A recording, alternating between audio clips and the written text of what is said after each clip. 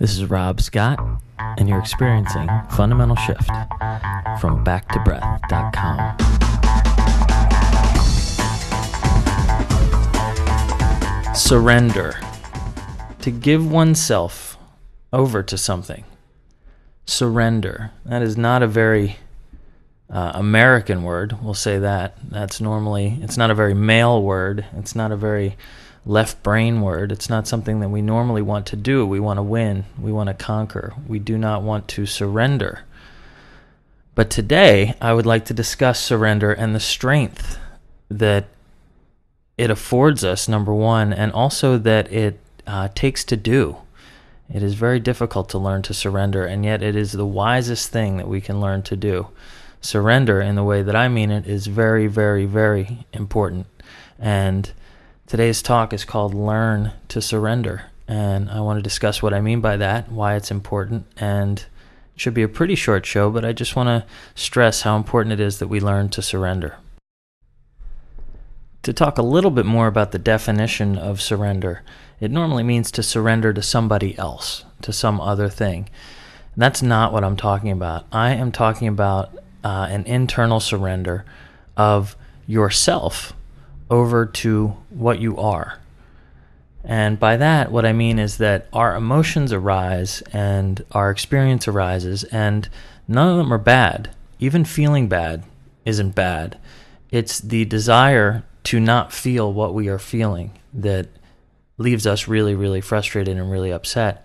And it's so hard to see this sometimes. It's so hard because we get caught. We just start off with, I'm having a bad day, I'm not enjoying myself, and we don't really know why. We don't inspect, and we certainly don't surrender to what we are. And so surrender implies a type of awareness, and that may be the beginning of the difficulty around it, because we may not be aware of what we need to surrender to. However, it's very easy to find out because it's just introspection. It's just waking up into, what am I right now? What do I need to surrender to? You know, right now we have the holidays coming up, and that creates a lot of stress for a lot of people, and the holidays can be great. It can be time to get with family and share and be happy. But for a lot of people, that can bring up a ton of stress. It can bring up, what do I buy, for this person?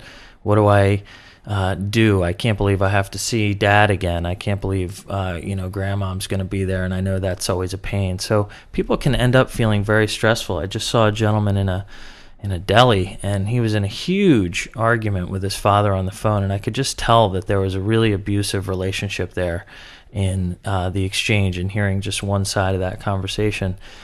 And it wasn't eavesdropping. Everyone could hear it because it was a rather loud argument.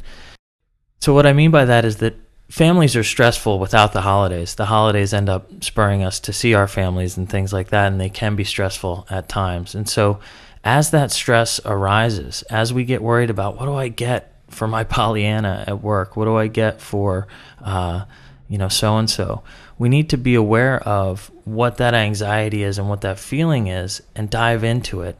And the act of surrendering to that anxiety or feeling takes away the conflict of what it is and lets it just be. And that is the biggest practice. And I've said this 1,000 times, and forgive me if you're rolling your eyes saying, Rob, we know this already.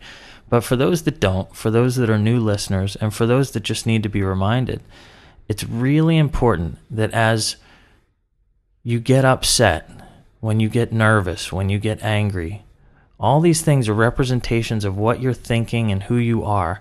There's a you in there that's come into conflict with what is in the world. And so learn to surrender to what is in the world.